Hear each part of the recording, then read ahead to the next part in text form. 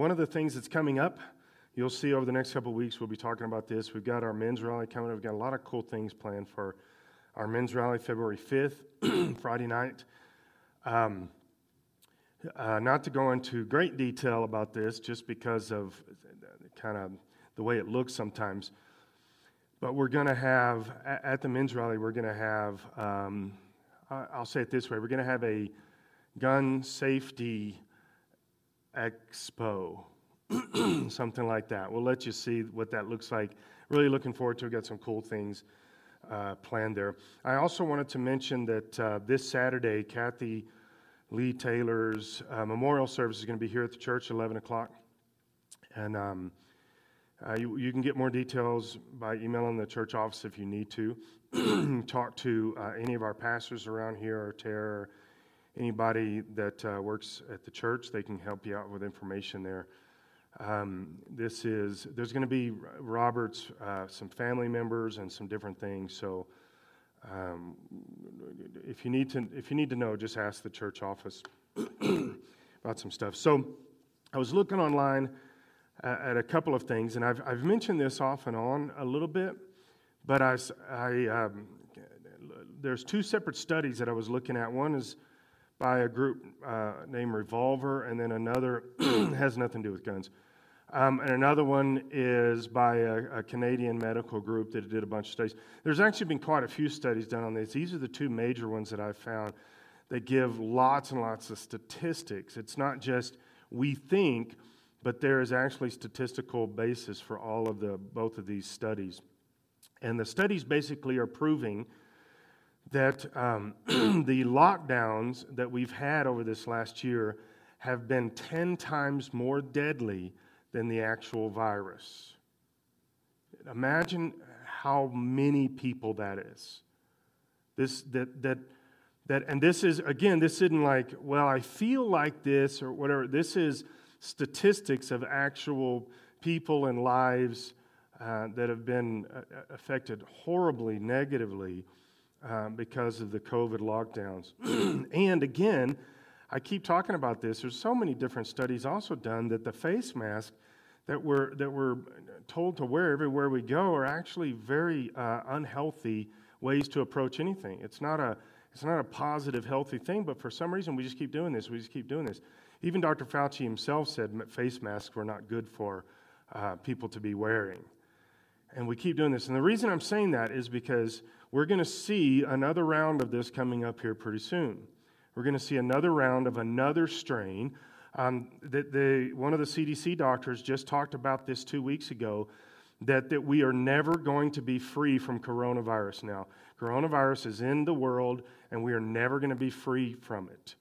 Well, which is not scary, because we're not free of the flu either. But that's the mentality, is the coronavirus is this horribly, overly deadly virus that needs to be, pandemic kind of mentalities on stuff, and it's not.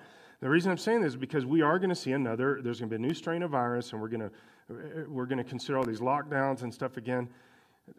Guys, there's going to have to be a point. I've been watching this around town, going to different restaurants and things, how some restaurants are so much about, 25% capacity, and this every other table is clear and all that stuff. And then you walk into some restaurants, and they're packed shoulder to shoulder. Those are the ones I want to go to. Because somebody in that restaurant is saying enough's enough. We're just going to do business as usual. Because the coronavirus is not this dangerous pandemic. I'll give you one other thing. The CDC should be celebrating this. The WHO should be celebrating this. The World Health Organization, not the band. They should be celebrating this from the rooftops. Last year, there was thousands and thousands of deaths attributed, not this last year, but the year before, attributed to the flu. Thousands upon thousands upon thousands of deaths attributed to the flu.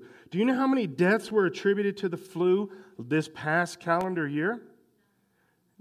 77. Now, why is the CDC not celebrating? Guys, we defeated the flu. We beat the flu, and the flu no longer exists. We should be celebrating this. There should be people running in the streets and parades. The flu has been completely annihilated. Because we all know that's stupid. Some of the deaths this year that were attributed to coronavirus were flu. Just like every year there's flu. And every year there's going to be coronavirus. And every year there's going to be this stuff. We don't need to shut everything down. That's where we have to just stand up. We have to just stand up. And I don't know what that means in everybody's world. I know what it means in mine. I don't know what it means in everybody's world. Now, I also wanted to mention this just a little bit because there's just so much activity. There's so much stuff going on right now online. There's a barrage of all kinds of ideas and thoughts and all this kind of stuff where our cell phones are going to be shut down. There's going to be martial law. There's going to be all this other kind of stuff. This is where I'm at with all of this. I really don't know. I just really don't know. I don't know what's going on with all of this. This is what I would say. If something really just crazy, and supposedly it's supposed to start tonight, but if all of this stuff just starts going weird and our country just goes weird, it doesn't mean anything different about you. You don't have to freak out. You don't have to be worried or nervous or scared or anything. I texted my daughter this morning, and I said, okay, if things go weird, just go to your dorm room. That's like the extent. She bought some snacks. She'll be okay. It's not like nuclear explosions are happening. We may have to go through some difficult stuff. And I've heard people going crazy online about what happens if all of our cell phones go down. And I understand that because I was in high school with no cell phones. And I know how horrible it can be not to be able to instantly be able to reach somebody. But of course, at that time, I didn't know that was a possibility. So it'll be like 1984 all over again. See what I did there, a little double entendre? Okay, so it's okay, guys. The world's not going to collapse. There may be some crazy things, and I don't know what's true and what's not true. I don't know what's going to happen. I don't know what's not going to happen. But here's the thing. Just don't panic. Don't worry about it. Don't stress. God's still in charge. There's no difference in your personal life, except you may not be able to get Grubhub. So think about just be calm. Pray for the two basic things we've always should be praying for is justice and truth. Justice and truth. Let that rise to the surface. Whatever that looks like. Whoever gets called out or whoever doesn't get called out. Justice and truth. Genesis chapter 1. This is so I've been saying this. This is like the first one of this group for the next few months. I'm going to be talking about some of the things that we need to really be focusing on and looking at when it comes to the kingdom of God. That I am part of the kingdom of God. Now, for a long time, specifically in America, we've allowed things like the kingdom of God to be where we're just talking about proactively being, what does it mean kind of thing? Instead of really thinking about proactively being, what does it mean to be the kingdom of God? Or a lot of the ways the Old Testament says a part of the armies of God. Remember many times in the Old Testament, when it talks about the Lord, it says the Lord of heaven's armies. I think that would also include us. We are supposed to be developing, building, and fighting for the kingdom of God. Not in a physical way, okay? I mean, there's times in Scripture when that happens, and there may be times in our future when that happens. But Jesus himself kind of squashed the idea that fighting for the kingdom of God's a physical thing. Okay, it's not a sword and shield kind of thing. It's a spiritual thing. It's a spiritual fight, and we fight that mostly by prayer and telling people about Jesus. And so we're looking at over the next few months, how do I personally, you personally, take on the responsibility of the kingdom of God? Building it, establishing it in places it doesn't exist, bringing people into the kingdom of God, that's witnessing, making disciples, those kind of things. How do we do this? So if we have a major shift in our country and church like we see it right now becomes difficult or impossible, how do we still build the kingdom of God and have the church? Which, by the way, is going to look a lot more like the New Testament than what we're doing in today's society. Okay? So how do we do that? And so I want to go to Genesis chapter 1. You know, there's a lot of things that I think Scripture tells us that are passively telling us without us realizing this. For example, I'll use one thing where when we talk about things like physical laws of nature, something like gravity, okay? Well, gravity exists. Why? Because it exists. Okay, but that's not true. Well, because of the way the world spins, the globe spins, and then the rotation around the sun, all this. Okay, but here's the thing. It doesn't just exist because it exists. Gravity exists because God made it. And that's the way God designed it. Something simple like Jesus dying on the cross. And we see, starting even from the garden, that it is the death and the blood of an animal that covered us and protected us when we sinned. Okay? In a sense, temporarily forgave us. And then Jesus, he fulfills this plan and dies on the cross so that his blood forgives us once and for all. Well, we say, well, that's the way it is. It demands, our sin demands a blood sacrifice. But here's the question. Why? Because God made it that way. Well, we breathe oxygen, and the sun gives us the nutrients that we need in our skin, all this other kind of stuff. But why? Because God made it that way. There is nothing that exists, according to John 1, there is nothing that exists, and that even means laws of nature and everything, that God didn't create.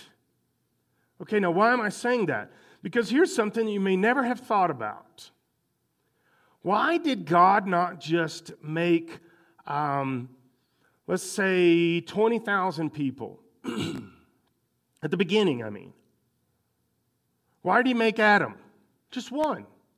Now, as we get a little bit further in Scripture, a handful of chapters in Genesis, there's a possibility that God made more people kind of thing. I mean, that's debated, and with the Nephilim and all kinds of different things. But I'm saying, let's go to the garden. God created Adam, formed him out of the dust of the ground, breathed into him, and he makes Adam. Why did God make one person? Why didn't he make a lot? Well, you say, well, Adam was the father of all humanity. Right, because God decided it that way. So why? Because God doesn't do anything by accident. Then he comes along later, much, much later. Adam was on the earth a long time before Eve came along, right? Then he comes along later and he puts Adam to sleep, takes a rib, and makes Eve. And so now we have man and woman, just one couple. Why? Why did God just do one? Now here is one posit, and I believe that you can get this through Scripture quite a bit. If you just kind of casually follow the trail of Scripture, I think you see this pretty consistently through Scripture. There was one Adam created, one person that started this whole thing, because that's how God does everything. When God rescues his people, there is a person that takes a stand. When God changes this battle or does something, there's always one person that is the catalyst that starts the process. There is always one person kind of thing. And the reason I think that is so important is because the kingdom of God is this collective of millions upon millions, potentially hundreds and hundreds of millions of people. But interestingly, when we see that, even in Scripture, when we see the Israelites are, 2 million strong in this story or 1 million strong in this story, there's always an individual that stands up and takes the stand. There is the Daniel that is fighting and the 3 Hebrew children, but we all know Shadrach, Meshach, and Abednego, it's like one person. And so there's that moment of individuality that always happens in Scripture where God calls somebody out and he says, I need you. Will you do what I've asked you to do? Will you stand up? Will you go here? Will you say this? Will you pray this? Will you turn your heart to me? I love reading about the kings, all the kings to the Old Testament, the Judah kings and the Israel kings. 2 trails through Scripture, Judah and Israel. And it'll say this king became a king and did evil in the sight of the Lord like his grandfather. This king did evil. And then every now and then there'll be a king that it says, this king did pleasing in the sight of the Lord. And then it'll say something where there's an in-between. This king did pleasing in the sight of the Lord, but he didn't take care of this altars and the Ashereth, the altars of Baal, Ashereth, all this other kind of stuff. We see where they're kind of middle of the road, and usually calamity comes to them eventually. But it's always about an individual. It's that person. And I think God is showing us this with Adam, where he says, I'm creating one man, and out of one person, the whole rest of the earth comes into existence. The whole rest of the, go and multiply, and person after person after person. And we can trace our lineage not back to a bunch of people, but we can trace our lineage back to one person, Adam. I think this is important, because as we kind of move forward in where we're heading as a society right now, I think it's important for us to own this, I guess you could say, to take ownership and responsibility for the kingdom of God in a very individualistic way that maybe we haven't done before. And I'm saying across the church at large, but specifically the church in America, and even more specifically right here at Briargate, is for us to really think through, what does it mean for me to own this thing? When I talk to married couples, and I do pre-married counseling, I always go over, there's always a little segment where we spend a little time talking about taking ownership for this marriage. And one of the things that I mention is that marriage is not 50-50. Marriage is 100% from you. You don't worry yourself about the other person. You just take 100% ownership of it. And if you'll take 100% ownership of the marriage, the chances of that marriage lasting are really, really good. Chances of that marriage growing and developing are really, really good. You don't take 100% ownership as long as the other person is doing right and treating you right, or whatever the case is. You just take this marriage upon your own shoulders and say, if this marriage wins or loses, it's all going to be about me. I'm going to own the responsibility of this. When you start talking to couples about that, now when you're talking to pre-married couples, they have no problem. They're like, yes, I want to own it. But that's because they're Twitter-pated. But as you move into marriage and you move into years, and those years become decades, that kind of thing, this makes a lot more sense. At any given moment in your marriage, you can begin to shirk responsibility, not be as committed in your mind and your spirit as you should be. And that can, by the way, that ebbs and flows. But you because you start looking at what they're doing or how they're saying or how they're acting, whatever the case is. And of course, Satan's messing with you too, in circumstances, and you can go through difficult times in life and all this stuff. And all of a sudden, you begin to really question the validity maybe of the marriage, and definitely the buy-in from the other person. But if you own it 100%, all of that's moot. Doesn't mean anything, because I'm owning this.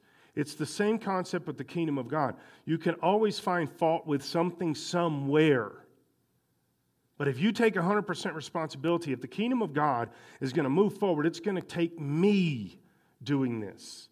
This is always the way that I ask the question, just to get in our head with this. If the entire kingdom of God was witnessing to people with the same intensity that you're witnessing to people, would the kingdom of God move forward? Would people get saved? In other words, take how many people you witnessed to this last year, and you multiply across the entire kingdom of God, and that's how many people get witnessed to across the entire world. Would that be a good thing, or would that be a bad thing? You see how convicting that can get pretty quick? If the entire kingdom of God is dependent upon how dedicated I am, how focused I am, how serious I am about the gospel being presented and witnessing to people, if the entire kingdom of God was resting on my shoulders with this, would it move forward or not? And this is something that many different cultures around the world see very different than America. We have allowed ourselves in America to be spectators and not participants. To be spectators and expect the people that we are watching, the chosen few, and by the way, I'm not blaming this necessarily on the church at large. I'm blaming this mostly upon the church leadership. The church leadership has propagated this. They've worked on this.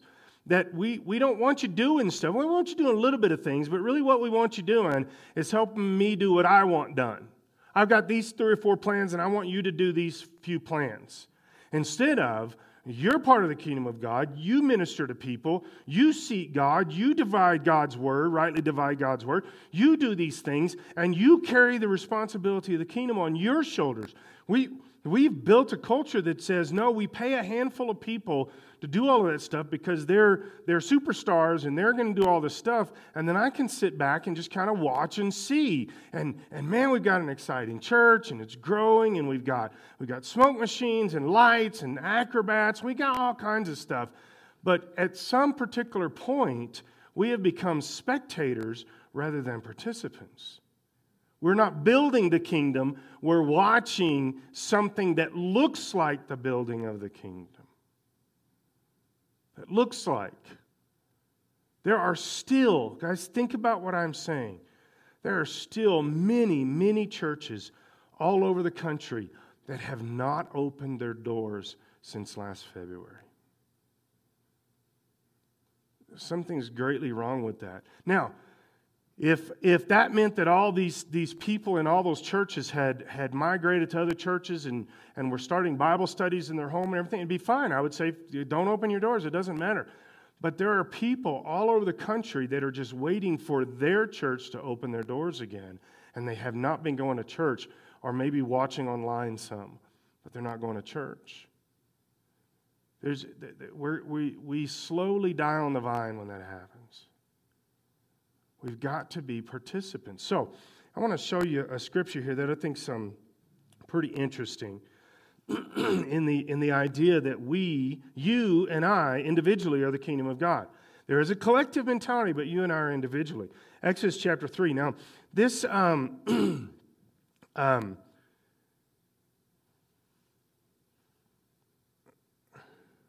sorry, I lost my place here.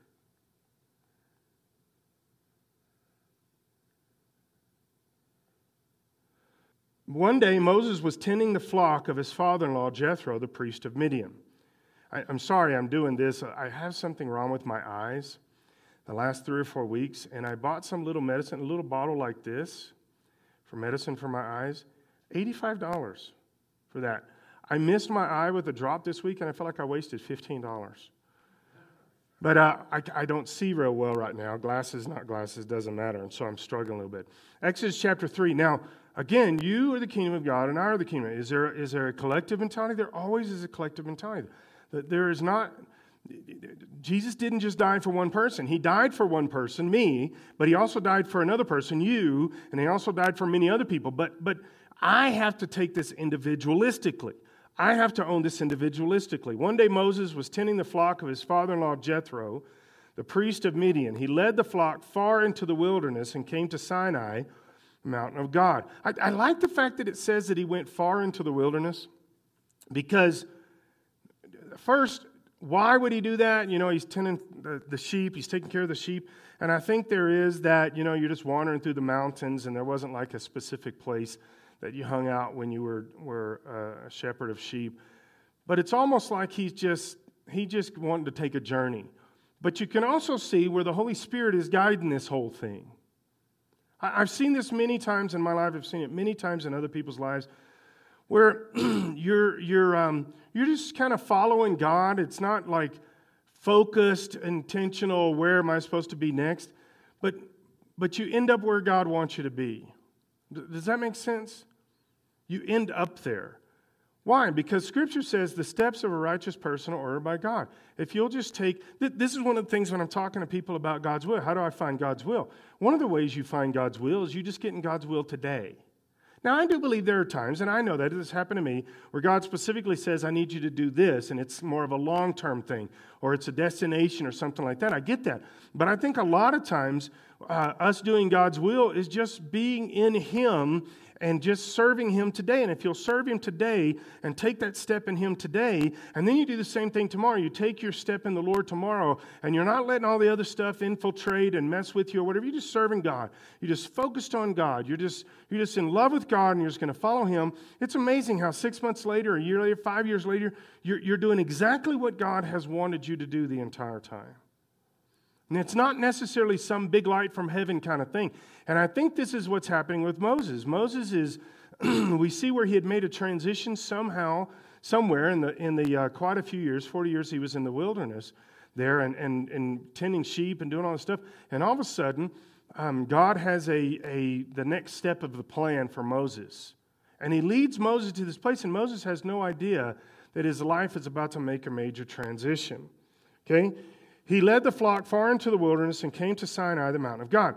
There the angel of the Lord appeared to him in a blazing fire from the middle of the bush. Now, I've never had a moment like this where I'm standing there and a bush is burning and God is speaking to me out of the bush. But I can tell you on a spiritual level, I've had things that are just as profound as what Moses is experiencing here, where God is speaking to me. God is showing me some things. He's pulled me to a point in life where I have to make a decision. I have to choose, am I going to follow God or am I not going to follow God? Am I going to do what He's asked me to do or am I not going to do what He's asked me to do? Okay? And I really believe that as a Christian, we come to these places. Now, quite honestly, I've talked to people over the years that have never had an experience of intensity with God. But usually, and I'm not trying to pick on us here, but guys, we need to process this a little bit. Usually, if a Christian is living for the Lord for any amount of time and there's not these major moments along the way where we're having to decide things and choose to move forward or not move forward, it's probably because our Christianity is nominal. It's a lazy Christianity. We're not pursuing. We're not getting in. Satan's not messing with us, and we're not listening to the Holy Spirit. We're just kind of floating along. When you're really seeking God and you're really pursuing Him, there is going to be conflicts. There's going to be spiritual conflicts between you and the kingdom of hell. There's going to be times when you have to choose the kingdom of heaven. There's going to be times when you are needing the anointing of the Holy Spirit, that you're seeking God, and God is empowering you and flowing into your mind and your heart because you're seeking Him. If you're not ever going further in God, if you're not ever seeking Him, if you're not ever getting in the Word, and you're just kind of showing up every now and then, kind of going to church, you're not going to have those moments. You can literally float through life, and I've met people that have been Christians for decades that have never had spiritually profound moments. Why? Because you're just treading water. You're just kind of in the shallow end of the pool, and nothing's going on. It doesn't matter, and I'm not going anywhere. I'm not doing anything. I'm just living life. Guys, there are times if you're really pursuing God, there are times when you have no other option but get on your face before God and seek Him. I mean, really seek Him, because you know this is a spiritual thing. You don't know the answer to it, but you need God at that particular moment. There are going to be burning bush moments in your life if you're really seeking God. There's going to be, and you just got to pursue Him. But here's the reality. I've seen this for years.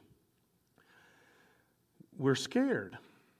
Oftentimes we're really scared. We're scared of really letting God be in charge. We're scared. We're scared of opening up. We're scared of really letting the Holy Spirit get into our mind and our spirit and dig around and do some things. We're scared of the Lord pulling us in close. We're scared to death that He may wrap His arms around us and we may be transformed by His love. We may be transformed by the grace that we feel that is Him. And those are scary times sometimes, to really just let go.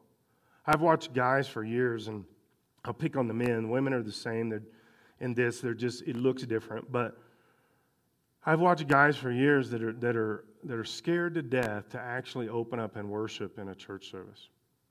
They're just scared. They're scared to raise their hands. They're scared to actually sing through the songs. They're scared to pray. They're scared to whatever. I mean, there's all kinds of levels to this. Because of something. Now, usually what they say is, well, other people are watching me or whatever the case is. It's insecurity. I think it's deeper than that. I think a lot of times we're scared that we may actually fall into the Lord's presence. Guys, this is where we see Moses coming to. Moses stared in amazement. Though the bush was engulfed in flames, it didn't burn up. This is amazing, Moses said to him. Why isn't that bush burning up? I must go see it. And that's the key, is Moses didn't run away. He said, I must go see it.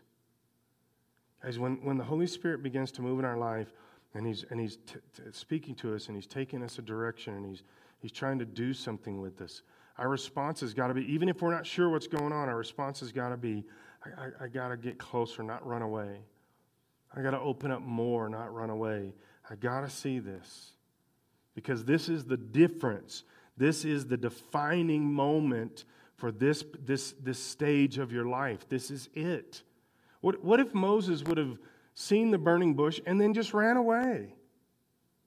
What if he had just taken off the other direction? That was a possibility. The reason that we see the rest of this story is because Moses walked up to the bush. What if he would have left? This defined not just him, but the people of God. When the Lord saw Moses coming to take a closer look, God called to him from the middle of the bush, Moses, Moses. Here I am, Moses replied. Do not come any closer, the Lord warned. Take off your sandals, for you're standing on holy ground. I am the God of your father, the God of Abraham, the God of Isaac, the God of Jacob. When Moses heard this, he covered his face because he was afraid to look at God. I've often wondered about the take off the sandals thing. Take off the sandals because you're standing on holy ground. I think this was symbolic. I don't think I'm saying from God to Moses, not like it didn't happen. I believe it happened, but I think it was symbolic at some level, because if God can be in a bush, a real bush, and it not burn up, I don't think Moses' soles are keeping God's presence from him. Right? I don't think he needs to be grounded like this. Those are rubber, and he's going to, I don't, obviously it wasn't rubber. So I don't know what the deal is, except for that God is trying to say to him in a symbolic way, Moses, this is a very sensitive thing. Take off your shoes, because I want you to be right on the ground where my presence is right now.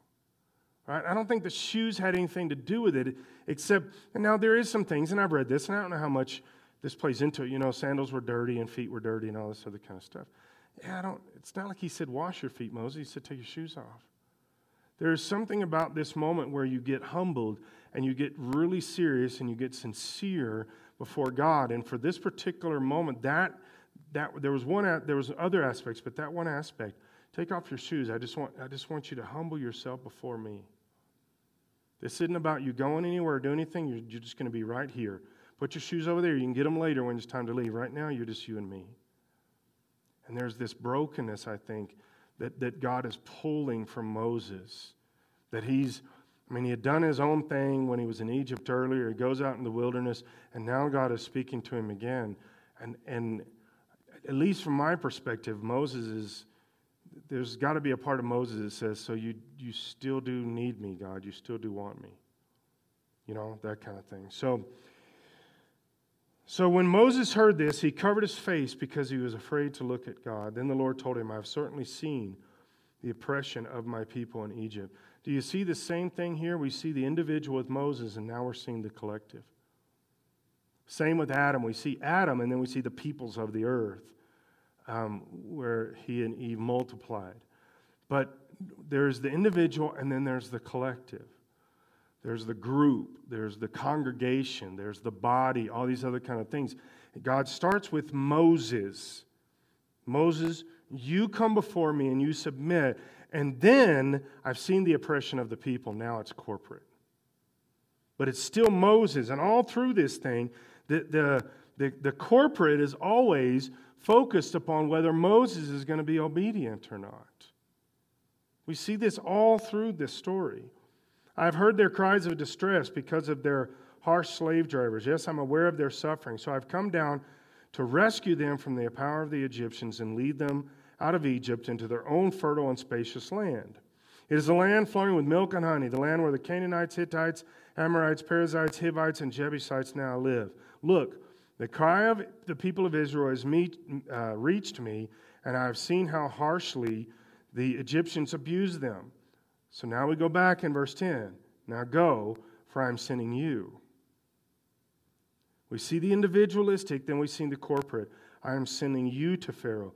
You must lead my people Israel out of Egypt. Guys, this is where I think we're coming to as a society. In fact, I think we've been here a long time. I think this is the key to the kingdom of God. But again, for us to see this in American church, we have to shift gears and go back to a biblical mindset rather than American church mindset. The American church mindset is not built upon you doing what God tells you. It's built upon you doing what God tells a pastor or a minister or some TV preacher, something else. It's not you doing what God tells you. This is one of the things.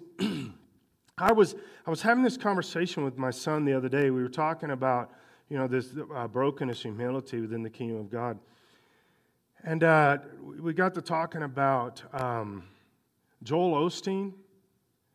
Makes $40 million a year, something like that. Creflo Dollar, somewhere around those same numbers, begged people to send him an offering because he needed a new jet. Remember that about a year and a half ago, 2 years ago? Went on TV, did all this kind of stuff, begging people to send him money because he needs a new jet. I told my son, I said, that's not God thinking. Those aren't people that are seeking after God and trying to have the what God wants from them. That having that kind of money as a minister doesn't even make sense. I'm not against people making money. I like money, so that you can have another jet. How much of that money could be used all around the world in missions and all kinds of stuff? And we're playing these silly games within the kingdom of God. And we think that that's acceptable. We think God is saying, that's a good thing. It's a good thing. Think about how Jesus would have a conversation with one of those guys. If Jesus physically walked on this earth right now and walked up to one of those guys, what would be the conversation? And Kenneth Copeland, I told my son, and I've believed this for years and years, Kenneth Copeland's a charlatan. He's a highway robber. He's a greedy quack. He's just trying to get people's money. That's all there is to it. That's all he's ever decided to do. I sat and watched 20-something years ago. I watched him preach a sermon. I was sitting in the living room with Linda's grandfather, who was not a Christian. And I had been witnessing to him. Many people have been witnessing him. But we were living with him for a little while. I was trying to witness to him and trying to talk to him. And he turns on the TV, and Kenneth Copeland's on there. And he looks over at me. He said, "What do you think of this guy?" And I told him, I said, I think he's a fake. I think he's a fake. He uses God's word to make him money for himself. And while I'm saying that, Kenneth Copeland begins to preach a message. He said, "Look onto the fields, for they are white unto harvest." That is God trying to give you money. That is not anything of what that scripture has to do with. It is not close to what that scripture has to do with. But it's always interesting, for God to give you money, you got to send Him money. This is the thing for me. Why doesn't He send me money? If it works for me sending Him money and I get rich, then why don't He send me money and He'll get richer? Right? Guys, we've been building a thing in the church for a long time that is a fake plastic thing. That as long as you do what a handful of people in the church tell you to do, the leaders, pastors, things like that, then you're doing what God has told you to do. We've got to break that cycle. God has a calling on your life. He wants you to do ministry, and it may not have anything. I'm saying this here at Briargate. It may not have anything to do with connecting with some ministry we're doing here at Church of Briargate. It might. We're not taking that off the table, but we're just including in the mix that there are things like life groups and ministry and stuff like that you can do here at Briargate, and that may be part of what God is doing with you. But I still think that most of what God wants to do with you is out there in the community. He wants you to let the Holy Spirit stir you, to tell you what He's wanting you to do. How are you supposed to minister? How are you supposed to see this? What are you doing? This is years ago, this clicked in my head in a way that I had never understood it before, but it happened organically. I didn't try to make it happen, whatever. I had resigned as a youth pastor, and I was eventually I became a pastor from that time frame. About 7 or 8 months in between there, that God was really having to work on me about being a lead pastor. I didn't want to and all that stuff. I was dragging my feet. And so it took me quite a few months to get my head right, okay? I was walking in self. I was walking in some rebellion and some things like that. I just didn't want to be a lead pastor. To me, they were just old guys. 30 years later. So I was just resisting it. And I had to pay the bills. I had to feed the family. And so I got 2 or 3 jobs. And one of the jobs that I had was driving a dump truck. And we get up early in the morning and go to the yard. We were doing asphalt at this time, and get there early and all stuff. And this asphalt yard was horrible about not being ready. We'd have 27, 28 trucks lined up for asphalt, and we'd sit there 2 and 3 hours waiting for the plant to pour the first asphalt because they got to cook it, they got to do all kinds of stuff. And they were lazy. I don't know why we got there so early every time, but that's what our boss told us to do. So what we started doing is all the guys, they'd park their trucks, and all the guys would get out and just kind of stand around and talk to each other. And after a while, there was this big gravel area, piles of gravel. So all the guys would be sitting there and talking, and it'd be 20 guys. Some of the guys would still be in the truck or whatever. And this older black guy really developed a good relationship with him. He one time he called me out of the truck, and he knew I was a minister. I had just resigned my position, youth pastor, and he knew I was going to be doing something else. So one day I'm sitting there, and he calls me out of the truck. He says, "Bottoms, come here." And there's about 20-something guys, 20, 22, something like that, guys sitting there. And he said, "Come here, Bottoms, I'm going to tell you something." So I go over, and all these guys are sitting there, and then he stops because he tricked me. He stopped and said, "Oh, now I want all you guys to pay attention. I want you to be quiet because Bottoms here is a minister, and he's going to preach to us. So go ahead." And I'm just standing there like, what? And that scripture in my head came in my head pretty quick, be instant in season and out of season. And I wasn't so instant. And so I began to think through this and pray, and I began to talk. Well, I started doing that every single day. And for weeks and weeks, every single day I'd preach a message. And pretty soon almost every guy in all the trucks were coming. They started bringing their Bibles and all kinds of stuff. We're sitting on a pile of gravel talking about God and reading our Bible. And this is hung in my spirit strongly over the years.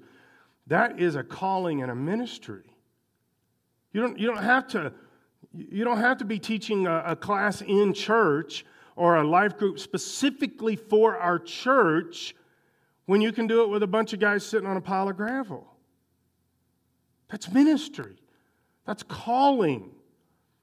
Guys, we have to figure out, what is God saying to me? When that bush begins to burn and God speaks to you, what is He saying to you? You are taking responsibility for the kingdom of God. You are owning the kingdom of God. You are saying, I'm going to put this thing on my shoulders and I'm going to carry it. If somebody's going to get saved, it's because I'm going to witness to them. If somebody is going to get ministered to, it's because I'm going to pray for them. I'm going to read scripture to them. If it's going to happen, it's going to be because I did it. I'm not just going to assume somebody else is going to do it. This is one of the things. So I was a corpsman in the Navy. I was a medic, and when you come up on a scene, here's one of the very first things that you have to do is let's say I'm not. It's not in the military. Let's say it's an accident on the highway or something, and I've come up on many of those. When you come up on that, you have somebody call 911, right? Okay. But the way you do that is you point at somebody and you say, "What is your name?" Bob. "Okay, Bob, I need you to call 911 right now." Do you know why you do that? Because there's studies that show if you just shout out, there's a crowd of people, if you just say, "Hey, somebody call 911, everybody assumes somebody else is going to do it. Guys, we've got to get to a point where we're not assuming somebody else is going to. I'm going to own this. I'm going to take the kingdom of God and move it forward. The first thing, I put this in 2 categories. 3. God is sending you. We've got to get there first. If you can't own that, you can't ever move forward. God is sending you. God is calling you. God is anointing you. Jesus died for you. You've got a story. You've got a testimony. If you know Jesus as your Savior, you've got everything you need to tell somebody else about Jesus. All you have to do is just own it. God is calling me. Why? Because He saved me. And if He saved me, I can tell somebody else how to get saved. And I know this. And you've already got details that are going on, that you have the story. So the first thing you're going to do is you've got to own this. God is sending you to say internally, God, you are sending me. There's a burning bush in my life, and you are speaking from that bush. So what are you trying to speak to me? Don't just say, okay, God, I assume you're going to tell me. Don't be passive about it. Get before God and pray. Do some fasting, whatever it takes. Get before God and say, okay, God, what are you doing with me? And it's not always going to be, well, I am now sending you to Tibet to be a missionary. It's not always grandiose, specifically in beginnings. Oftentimes, it's just, I want you to draw closer to me. I'm sending you into my presence in my spirit, and you're going to start connecting with people. You're going to start ministering, doing some things.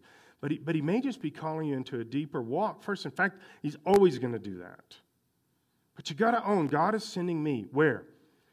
Where's your world right now? What is your circle of influence? What are the people you interact with? That's where He's calling you. Well, I work at this company, or I do this, or I work for I own my own business. There's always, okay, but God is calling you. You've got to figure that out. The second thing is you've got to respond. You must respond. Not your church must respond. Not your family must respond. Not your spouse must respond. But you must respond. I've had this conversation over the years with married couples where one of them really starts getting on fire for God, and they know that God's calling them, and so they begin to kind of transference. They're saying, well, my spouse must also. You got to let your spouse do what God is telling them at the pace that they are walking. You say, well, they're not responding good enough. That's between them and God. Okay, I understand that. I've seen that at different times.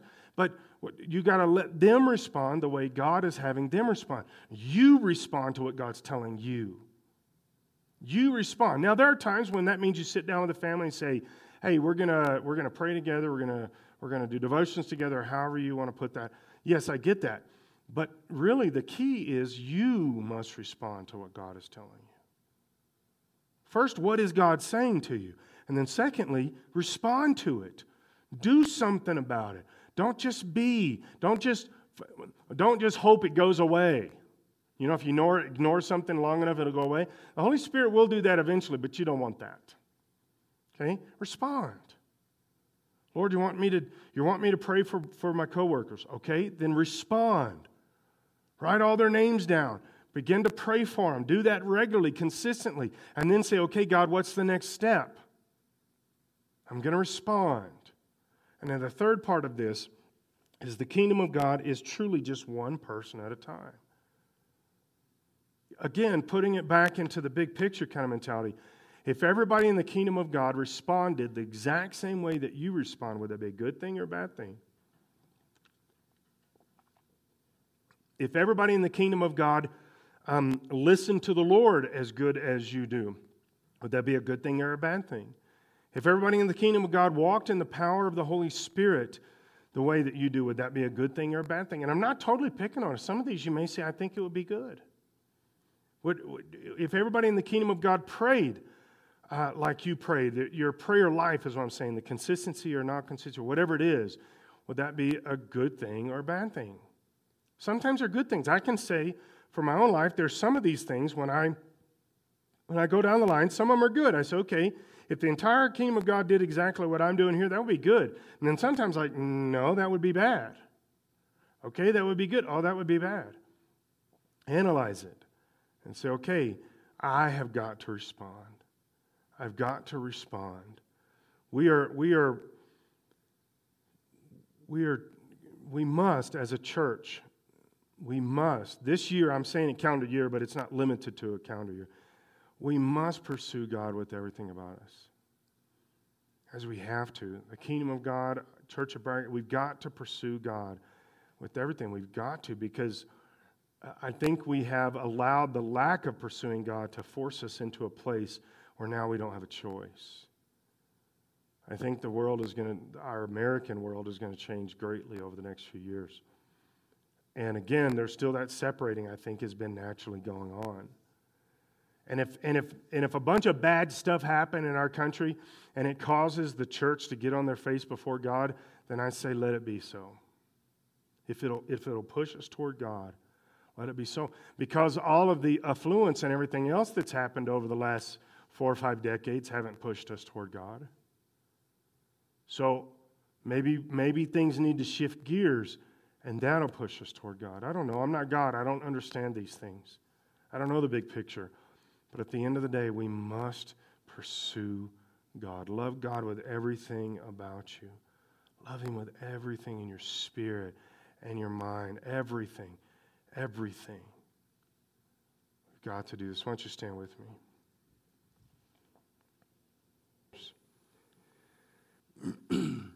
We know our tagline is pursue God or reach others. Again, I'm excited about this. I don't see this as a negative. In fact, I wish I could make you see. Excuse me. Make you see in my spirit, in my prayer time, what I think God is showing me here. I think God is really. I think God's going to do so many things through you this year that it's going to amaze you. You're going to look at this time next year. You're going to look back and go, "Wow, I had no idea. I did not see that coming." People that you've been praying for years are going to get saved. People at work that you've had little conversations with, you're going to engage and they're going to get saved. I believe that, guys. I believe we're going to witness to more people. I'm saying individualistic. We're going to witness to more people than we ever have before. And I believe we're going to see more and more miracles around here. It's just supernatural stuff. But you know where that comes from? Pursuing God. Pursuing God. Going after God. Going after God. Right? So bow your heads with me. And I've been thinking about this a lot. The kingdom of God starts when we acknowledge that Jesus Christ is Savior. And so I want us to do that. I want us to we're just gonna pray this like a salvation prayer, but I'm not gonna have you repeat after me. I want you to do this from your own heart, your own mind, but start there with Jesus. You're my King. And I want to be part of this kingdom, and then we respond to that. Okay, Lord, I submit myself to you right now, God. That I am a sinner that needs your blood covering, Jesus. I need to be forgiven, washed clean. Lord, sometimes I walk. So much of my life is about me, and I walk in self so much. God, I rebuke that in the name of Jesus. I don't want it to be about me. I want it to be about you. That Lord, that you will forgive and cover, that you will make me right, you will pull me in close. And Lord, now I'm part of the kingdom. And Jesus, being part of the kingdom, I don't want to just sit on the sidelines. I want to be part of the kingdom. I want to carry the load that you have for me. I want to take responsibility. Lord, when you're needing somebody to go into the fight, I'm there. Lord, I don't want you to look past me because you can't trust me. I want you to pick me. So Lord, I want to be used by you. Help me to build your kingdom. I pray that I'll take more responsibility for your kingdom. God, and I pray that across this whole room, that we'll just take responsibility. Lord, you've given us so much. You've given us so much to be used for you. Gifts and abilities, intelligence, an entire life that we can dedicate to you. Lord, I want to own this. I want to carry the kingdom forward. The best that I can, I want to carry the kingdom forward. And I pray this all across this room. Holy Spirit, you get in our minds. Get in our minds. Help us to have this burning bush moment where we decide, yes, Lord, I will go. Even if I don't think I can, I will speak. Even if I don't think I can, I will pray. Even if I don't think I can, I will witness. Because you've called me. Now use me. Fill us with your Spirit, Lord. We can't do it without your empowerment. Fill us with your power, your presence. In Jesus' name.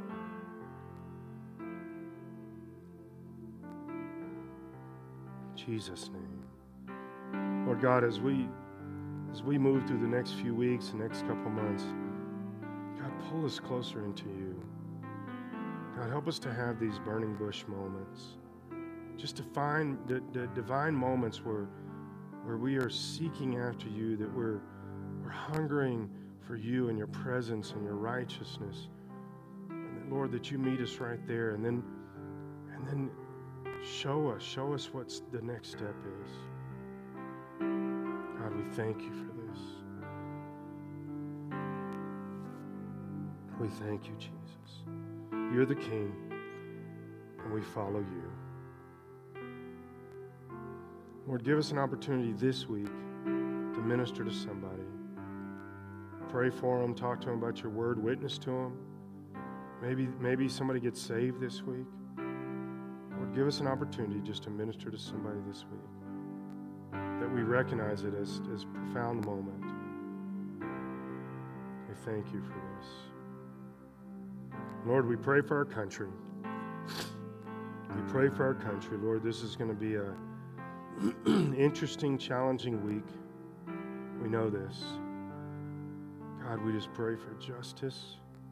We pray for truth. We plead your justice and your truth over our country.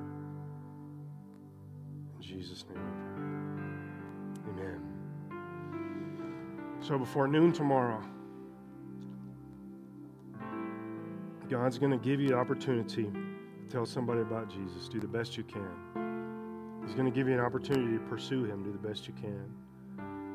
And God will honor that in your life. It's a guarantee. So shake somebody's hand.